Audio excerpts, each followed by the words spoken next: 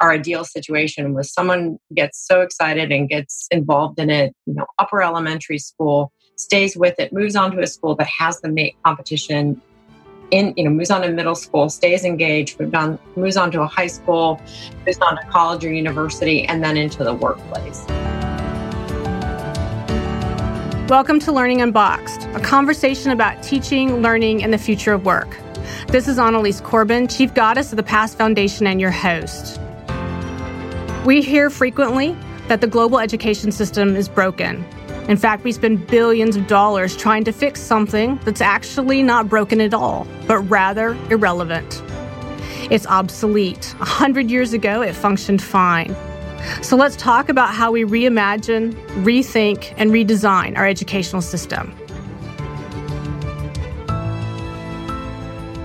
So I'm very excited today to talk about the MATE ROV program, which for folks who are not familiar is one of the most wonderful underwater scientific research, technology, expedition, solve real world problems endeavors that I think that are out there and available to kids, to schools, and communities. And I have been a fan for many years.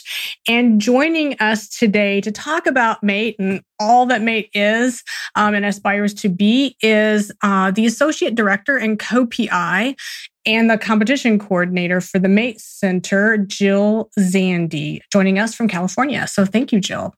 Thank you, Annalise. Thank you for that wonderful introduction. That was great. I appreciate your kind words and description of our underwater robotics program. Well, for those who know me, my background and experience is in underwater archaeology. And so what I love and appreciate so much about this program is the fact that it helps folks understand that, there is an entire world that's under the surface. And there's so much we don't know about it. And there's so much work to do in that space. And it's just infinite possibilities in terms of both the research and the science and the careers for kids. And for the most part, kids have no clue. Right. So it's exciting to me that there's a program out there that helps kids kind of on board with that. So I want to talk a little bit, Jill, give folks who aren't familiar the sort of 50,000 foot view of what this thing is. What's MATE ROV? Oh, thanks, Annalise. So MATE's ROV, remotely operated vehicle. It's a type of underwater robot. It's a tethered robot tethered to the surface where it's controlled by individuals with joysticks or switches, depending on the complexity of the vehicle. And so really what the MATE ROV program has evolved into is a competition, an underwater robotics competition.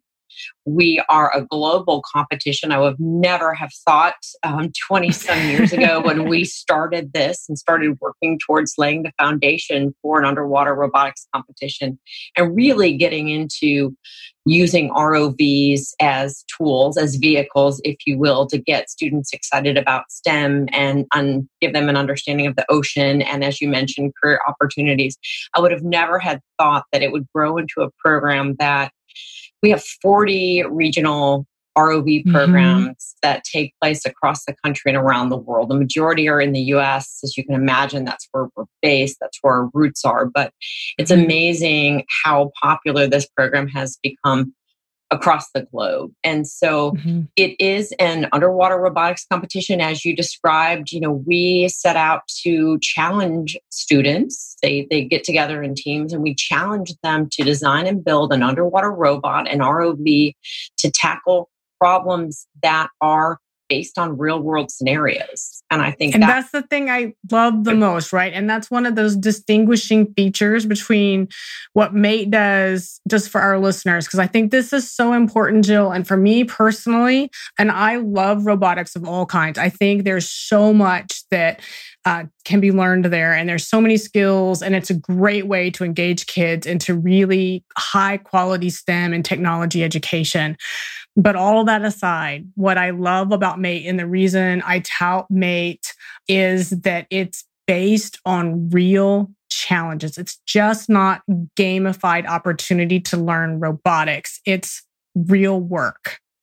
Annalise, thank you for that. And with all due respect to the other robotics competitions out there, it's right. It's tied to real world. I mean, yes, there is some value in learning how to build a robot to throw a ball through a hoop or put a box in a square, but to be able to tie the application of those skills to real world stuff. Not everyone's going to be a basketball player, right? There's less chance that you're going to go on to that career than you are to go out in the real world and solve some of these challenges. And so, we've had competition scenarios focused on, to give a nod to your background and interest, underwater archaeology. Right. Back in the day when I first met Marty Klein, who I know was one of your guests previously, we focused on challenging students to explore and document the Titanic. Yep. And we have had students, we focused competition scenarios on helping to lay and install cabled ocean observatories for scientific research. We've also had students challenge them to build ROVs that transform decommissioned oil rigs into artificial reefs. So yes, our scenarios are simulated in a swimming pool for the most part, or a tank, and it's not out in the Gulf of Mexico or out in the North Atlantic. But what it is, and it's PVC pipe and pieces, and my colleague, the competition technical manager, Matt Gardner, he is a self-proclaimed PVC artist. I have seen wonderful simulations of ocean bottom seismometers and decorator crabs and whatnot out of PVC pipe and pipe cleaners and duct tape, right? Because you can't do anything without duct tape. But it's the best. A nod to 3M, right? Well, anybody going out at sea knows that duct tape and cable ties or tie wraps, whatever word you use to describe them, are important. But they're simulated pieces, but it's really about the simulation of the real world and the real world application. So you're solving a problem.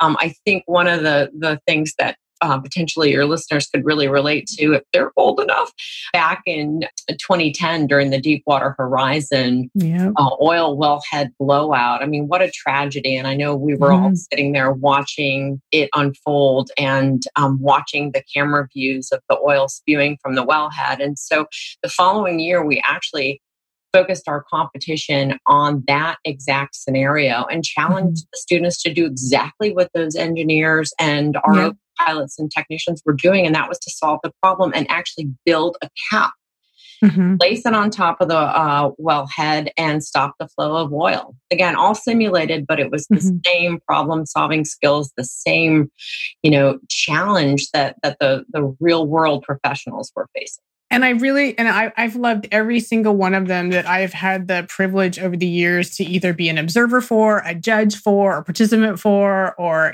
past runs one of those regional challenges. And so it's been really, really exciting in a whole host of ways and unexpected over the years. But I will say, since you brought up that particular one, that one was really near and dear.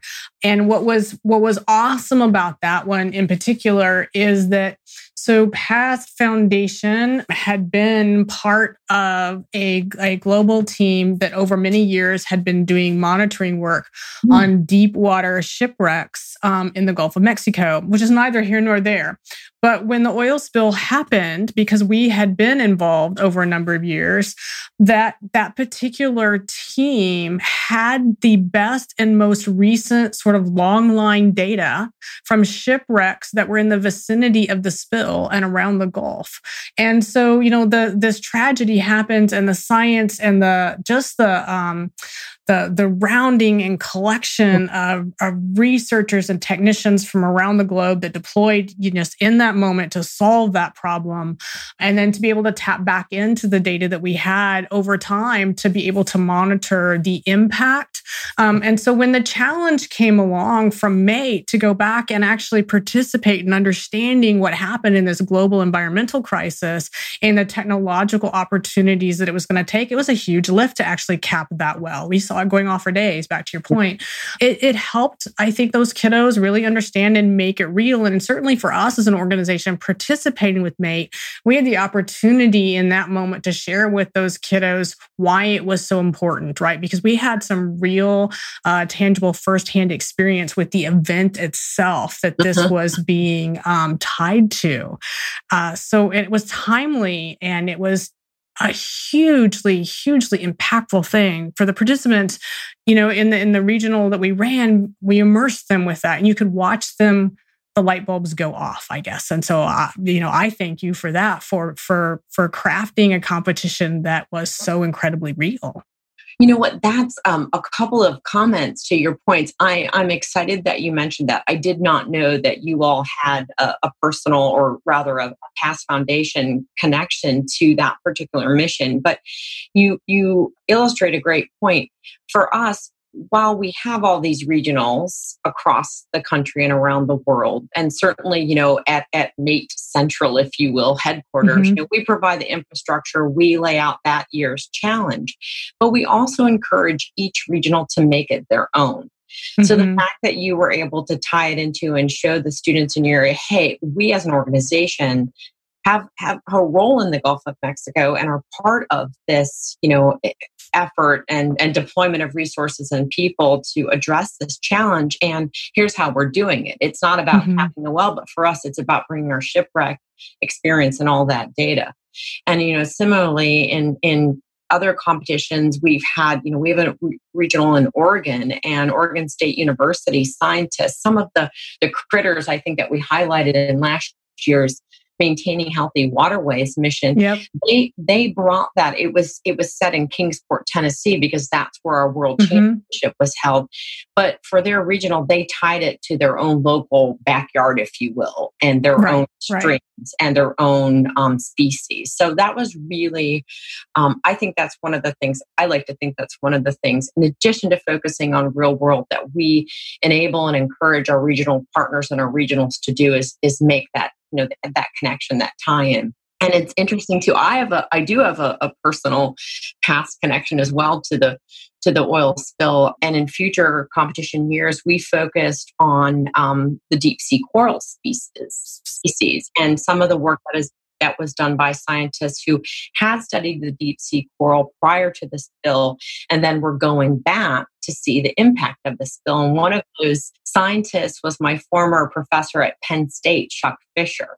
Oh yeah. So I worked with Chuck. I was a senior at Penn State. He just came to Penn State when I was a senior, and I worked in his lab. And I really have to give him credit for setting me on this journey to continue to study deep sea organisms. And it was very rewarding for me and fun for me to go back to him years later now in my current role as the coordinator of the competition, and ask him for some of the data and some of the work that he was doing around the spill, so we could highlight it in a competition scenario. So I love all the connections. It is. It's wonderful. And it's still going on, right? Because, we weren't doing the deep coral or the marine wildlife components of it. We had some roles on evaluating the shipwreck component, the structure pieces of it. But more importantly, we were handling the sort of the community outreach and engagement pieces of it. But to your point, it's really, really rewarding, for those folks that are doing that amazing work, studying the Lophelia and the other coral and marine life. And to be able to have that long line data and be able to track it back to this event, and then this event then spurring all kinds of technologies that could then turn up later as an educational module and opportunity for the next generation of folks who are going to solve the next big environmental crisis. So it's pretty amazing. That's an amazing journey. And I think, it's also interesting, and again, to pick up on something that you said about exposing students to careers. I mean, that was one of the big reasons, the major reasons and outcomes and goals for creating this competition. We wanted to, not that we're the experts in every single career that we might highlight or is tied to one of our scenarios, but to just raise awareness that there's opportunities to research deep sea corals, and there's opportunities to work for companies that are remediating things like that, or companies that are looking at how to make the best use of our underwater resources, and just being able to open students' eyes to all the different possibilities. And so that was definitely a goal from the beginning, and I'm glad we've been able to do that. And just to one more point about the Deepwater Horizon spill, as we're sitting there watching the video of the oil coming out, we actually had some former competitors, some competition alumni, if you will, who were out there flying those vehicles and helping to remediate and deal with the spill. So that was really rewarding, and it was amazing to be able to share with the competition community, the other students, hey, there was someone just like you who was struggling with this challenge, and now look at them, they're out there helping to solve it. So it was a really great connection to be able to make. So those particular kiddos at the time not only struggled, but they found a place for them. They tapped into a passion they may or may not have even known they had, and they turned it into a career. And that's a huge, huge win.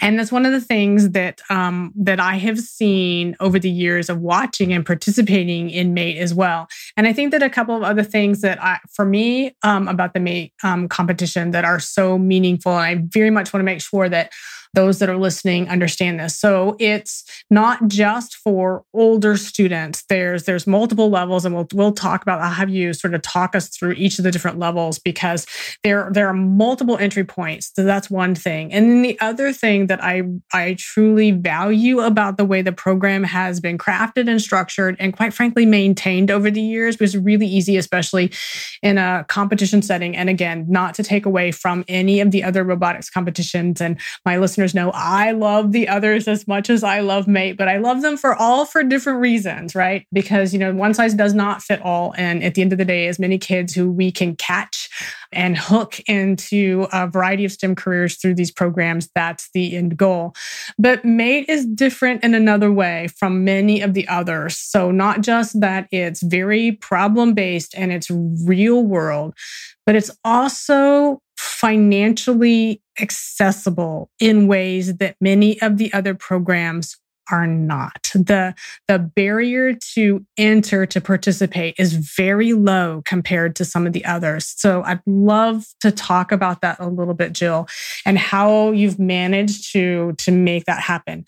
So for some of our folks who are listening, who are familiar with some of the other robotics programs, especially at the high school level, just the entry fees for teams can be $5,000 and up. But that's not the case with MATE. So talk a little bit about that, if you don't mind. Yeah, no, thank you, Annalise, for that. I think, for us, it's interesting because I've had these conversations recently with some other newer partners, and we can talk about and get into sort of the future directions of MATE in a bit. But, we are rooted, we were established with funding from the National Science Foundation. And this competition was funded and seeded with National Science Foundation, your taxpayer dollars. Exactly. And certainly we've had support from industry and thankfully over the years, additional support from industry and corporations and foundations. But really the fact that we're rooted in NSF, and again, your taxpayer dollars, we wanted to make sure that this competition was always accessible to people. And also a diversity, a wide range of audience and a diverse audience, right? And diversity meaning ethnicity, socioeconomic status, gender, you name it. And so by keeping our fees low, we felt that, we could do that. It wasn't about filling our pocketbooks or making a ton of money. It is about trying to sustain the program at this point. Sure. But we really wanted to keep the registration fees low so we could keep it accessible. And you're right, to the point that you mentioned are different levels. It isn't just for older kids. We have this progression of 4 competition classes that go from beginner to beginner intermediate to intermediate to advanced. We've engaged students as young as 4th grade, third grade. I think there was some students from a 3rd grade classroom that participated. And it's this progression. And the idea is our hope is to get students engaged and interested at an early age. And then they can build upon their knowledge and skills and continue with the program. As they advance in their knowledge and skills and thinking, they can advance to our different levels and continue to be engaged in the program and build even more complex, different, innovative robots to participate. It is really wonderful to see the little kids in particular, not just at the competition, but we utilize a variety of components of the MATE program in our summer and after school programs, specifically with our elementary kiddos, and specifically our elementary kiddos in urban settings, but other places as well.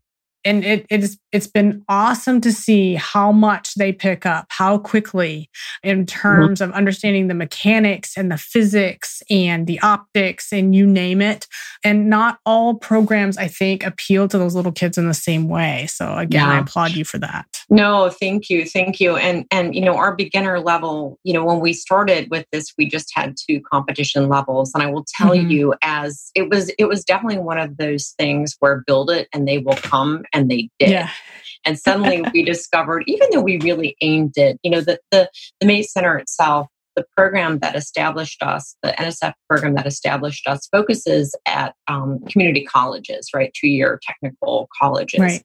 And so we created the competition with a 2-year college student in mind, knowing that, yes, we're going to engage high school students and certainly university level, because we wanted to create that pathway, right? It's all about building that pathway from high school into a technical program and potentially, transferring on to 4-year to get a 4-year degree.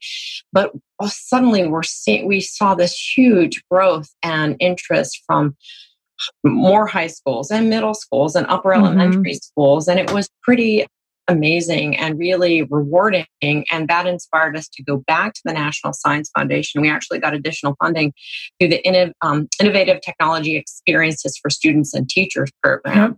And that allowed us to focus on the younger kids and basically adapt and modify our materials so they were appealing and accessible to those students, and to develop curriculum and lay out teacher workshops and student outreach and all of our CMATE ROV kits, all the resources that we have now that we can provide to students to participate, especially again the younger ones. And so, that's where we added the Scout level. That's the beginner level. At this point, that registration fee is $50, right? It's and very accessible. And we go up to Navigator. That's the beginner intermediate at 100, and then Ranger is intermediate at 200, and the Explorer class, which is really the advanced, post-secondary community colleges and universities. Right now, that's 400. Now, that's not saying we might need to tweak them a little bit because we don't want to, we need to stay in business. But again, always trying to keep them low so it's accessible, and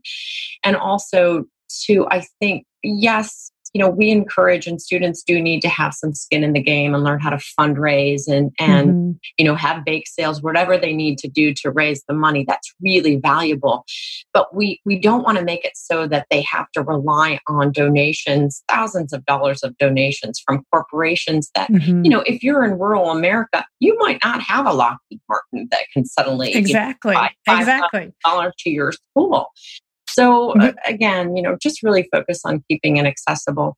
And like I said, building that pathway, building that progression. I mean, again, we would love our goal, our hope, our ideal situation was someone gets so excited and gets involved in it, upper elementary school, stays with it, moves on to a school that has the MATE competition, moves on to middle school, stays engaged, moves on to a high school, moves on to college or university, and then into the workplace. And we do have examples of that, thankfully. And we need to do, and we will be doing a better job of documenting that and sharing it with everybody, because I think that's a real powerful message. And again, really helps to demonstrate the impact of our program. And I think another thing that, if I can, that's unique about us. I know other competitions have similar components, but for us, it's not just about the robot.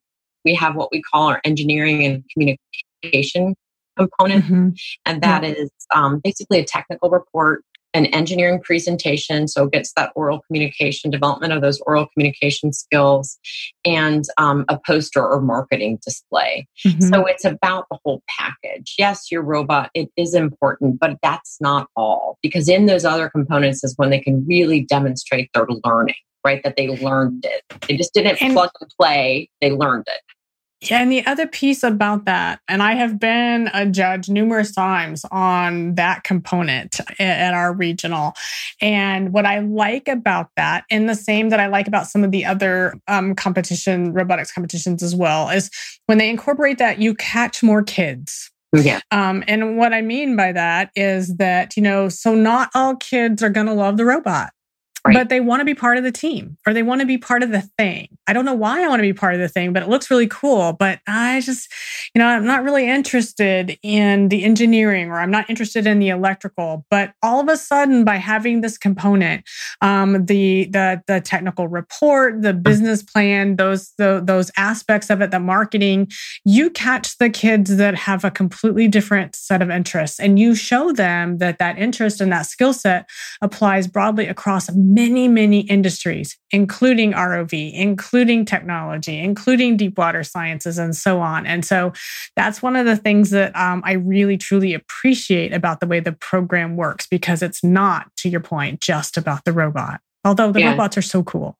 Annalise, I couldn't have said it any better. Thank you. One of the other things that I also love, and I get to say this a lot on this particular interview, is that, again, there are so many different approaches and environments or ways that you can utilize the program. And I want to just give an example that's one that every time I think about it, I chuckle. So years ago, we were working in very rural South Dakota in a community where there wasn't a science teacher. In this case, hadn't been a science teacher for many years. And if I remember right, it was a couple of language arts teachers and maybe a home ec teacher, I don't remember, it's been enough years now, who were going to have to be the facilitators to deliver some science instruction. And so we were working with them to try to figure out how they were going to do that. And we said, you know what, here's the thing. How about we do this MATE program with you? And, you could see their eyeballs were about the size of saucers. Like, oh my God, you want us to do what? And we're like, it's going to be okay. I promise it's going to be okay. We will walk you through it. And you are going to be able to have the most amazing team of kiddos who know so much about buoyancy and physics and you name it. But the dilemma in the middle, because they wanted to run the program for themselves, they needed to do it through the winter time. And so the dilemma was there was no access to the pool or things like that. And so we actually let them build, and we helped them sort of structure this out, and they used what was on hand. And in rural America, we had an awful lot of cattle troughs, right? Of watering troughs. And those watering troughs got cleaned out and hauled up to the school, and bam, off you go. ROVs in the cattle troughs. And the kids would compete virtually with each other, because it's, again, very rural, and talk about their teams and who was doing what and what did it look like. And they put on their own mock competition, because that was what was going to be available and useful to them in that moment. And off it ran, and it worked. And that's the beauty of the program is, those low entry barriers to participate, no matter how you sort of couch the participation, was really, really key. Oh my God, thank you. That is such a great story. And I appreciate, I had not heard about that experience with the folks from South Dakota, but I will tell you, where I am in Central California, it's ag country, right? And so, yes, we have used cattle and horse troughs and various pieces of ag equipment and filled them up and used them for testing and flying ROVs. So I appreciate that story. And you know what, I think to your point too, we are able to engage a lot of students, and other robotics competitions are as well, because they include those other components. And I think what also helped to make it appealing and engage even more a variety of students with different interests, it's the fact that, gosh, it's probably been over 10 years now when we just made a little tiny tweak to the competition. We always knew that it encouraged teamwork and entrepreneurial thinking and problem solving and creativity. But we just again tweaked it a bit and said to the students, okay, think of yourselves differently. Transform your teams into companies. Think of yourself as a company. Your team is now a company. How is a company structured? Who's your CEO? Who's your CFO? Who's handling marketing? Who's handling promotion? Who's handling R&D?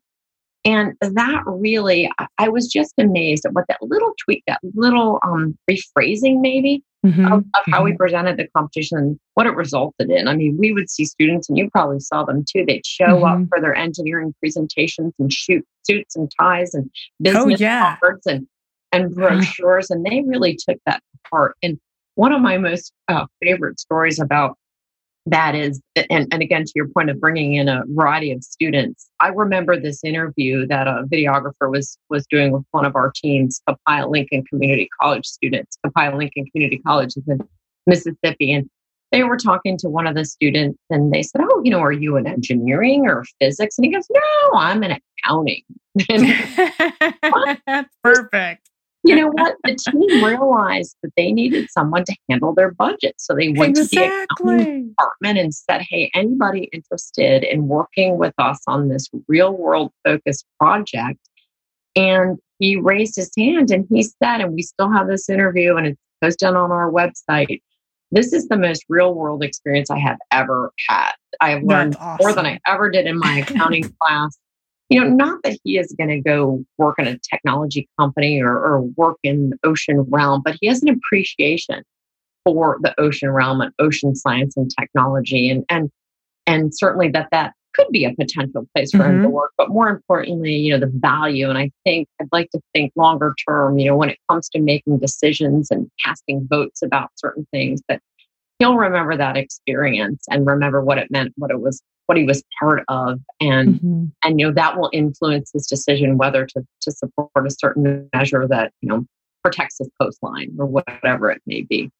Oh, absolutely. And I just, I would encourage, schools, teachers, or administrators that might be listening, ROV, robotics generally, but ROV in particular is an absolutely wonderful way to lead a pathway program. And in many states, it's very, very easy to align this program across your state Department of Education, CTE, pathway accreditations and programs. And the MATE program ticks so many of the boxes within those state programs, including, back to your point, the addition of the company sort of focus allowed schools to tap into entrepreneurship credit opportunities in ways that they hadn't been able to before. And so I agree with you. I'm really, really excited about that component. We have a team out of Detroit who comes to our Buckeye Regional. And in fact, I think this team might even be one of those early original teams, the coach who's been involved forever. And this is hands down, I probably shouldn't say it with all my local teams, but I love this team. I truly, truly love this team. And what I love about this team is that they are not only entrepreneurial, but they are scrappy. They come from a school that doesn't, and from a community that doesn't have a lot, and yet they have been so creative and so innovative, and they have strived to have a community focus to their team, and they can tackle and solve problems like no group of high school kids that I have seen. And the minute they walk out onto the pool deck, they have arrived. And everybody, exactly which team I'm talking about. I'm not going to say it out loud, but they're rock stars. And I just, I have such hopes and aspirations for all the kids who participate, but I see those kids and I have no doubt they will change the world. And I'm inspired. I'm inspired by what these kids do. And that's awesome to me. You know what? I know that team, and two things that when your presentation of that team made me laugh, because I absolutely know who you're talking about, and but it made me think, for us to, it is a competition, right? I mean, it is, Mm-hmm. and somebody's going to win. But I think that what we've also tried to do is present it, have a collaborative, make it a community, Mm-hmm. right? They did walk in and they look like rock stars, but you said you were inspired by them, and hopefully all the other teams, especially the newbies Mm-hmm. coming in, were inspired as well, right? Mm-hmm. And so I remember, oh gosh, in the early days of our competitions, I mean, probably in 2004, 3 or 4, one of the mentors who was fairly competitive said, well, Jill, this is more of a collaboration than a competition. And I thought to myself, well, what's Mm-hmm. wrong with that? Right? I Mm-hmm. mean, it Yeah, not a really, thing. to solve these issues, to solve what we're facing right now with this pandemic, it really is going to take everybody from around the world working Mm-hmm. together and collaborating and not competing to help us get through it. And so Yeah. Yeah. I really, I hope, and I think that, it's often said, and you can appreciate that the sort of leadership and the environment comes from the top. And I'd like to think Mm-hmm. all of us at Mate, present it and help to foster and encourage that collaboration and that collaborative, friendly competition environment, Mm-hmm. if you will. And Yeah, we definitely always see that. I mean, not once that I can think of over the years have I watched that not happen. And even our Rockstar team, in Detroit, they're veterans because they've sort of built the pipeline of their program, and kids look forward to being able to join the team when they get to high school, and the team has spun off into many components of the team because there's now more kids and whatnot, and what I see from them, those veteran teams, is they are the first to say yes when another team asks for help, or how did you do that, or could I learn how to do that, or could you show me? Mhm. And that's the kind of thing that I see over time with these teams, back to that very, very collaborative, and they fully recognize the value that the community has from an expertise and experience component. And you can't underscore the value of that. Yeah. No, thank you. And it's interesting because it also made me think of when you said they're scrappy. I mean, They are resourcefulness. scrappy. I love them. And kind of I think they build their ROVs in a tool shed out back behind the school, somebody told me. So they're scrappy. I love them. very MacGyver-ish. Well, Yeah, they are very MacGyver. That is a great way to think about them. Yeah, I love it. But that really goes back to two people. One of them being Marty Klein. And if he hears me say this, he will cringe because he really hates this acronym, but he's really a fan of the KISS principle. And I think that means to us, keep it simple, students. And so I'm not sure he still appreciates that acronym, but it is about, really keeping it and being resourceful, not overthinking and making it overcomplicated. There is value, of course, in learning the more complicated and complex technical skills. But when it comes to building something that functions and works and is reliable and robust, really, being that MacGyver type. And it also harkens back to Harry Bohm, who was my early mentor in all this. Harry Bohm and his colleague Vicki Jensen were really the people that got us started in this ROV education world. And Harry Bohm, I've been in touch with him recently, and he's not directly involved with the competition anymore, although he sponsors our Sharkpedo Award every year. And Sharkpedo, there's a story behind that. I'm not going to get into it, but it's an interesting, fun story. But that is really about thinking outside of the box, creativity, innovation. And he sponsors that award every year because that's what he was about. When he would come down to Monterey, he's based in Vancouver, Canada, and help us begin to frame out our educator workshops and our curriculum and the way we delivered information. He was always about how, encouraging us and the teachers we worked with to look at things and see things differently. I mean, he would take our teachers and ourselves to the Home Depot, right, our hardware shop, and take us down these aisles and say, just look at something and think about a different use for it. That's where, if you ever see some pictures on our website, yes, that is a kitty litter scoop that's at the front of one of our ROVs because it was the perfect tool to pick up X, Y, and Z, whatever we had in the mission scenario. And so just giving a nod to Harry. To Harry, he loves those types of students and teams because that's kind of his background. And not having, and with his history and growing up and not having all the resources and a ton of funding, you get to be resourceful and get to be, looking at things and using everyday items in new and innovative ways. So a nod to both of those individuals for, they love, I know that if they heard you describe that team, they would know who that team was as well, because they've been around since the early days. Yeah. Yeah. Well, and what you're talking about is the essence of innovation. And we want all of our citizens of the world to possess the wherewithal, to have the confidence to innovate and solve problems in real time. So I again, appreciate the program for all that it fosters in kids. As we get ready to close here, Jill, I have no doubt that teachers in schools who have been listening to this conversation that we're having today are asking themselves, how do we bring MATE to our school? So very quickly, let's close with that invitation. And how do schools do this? Sure.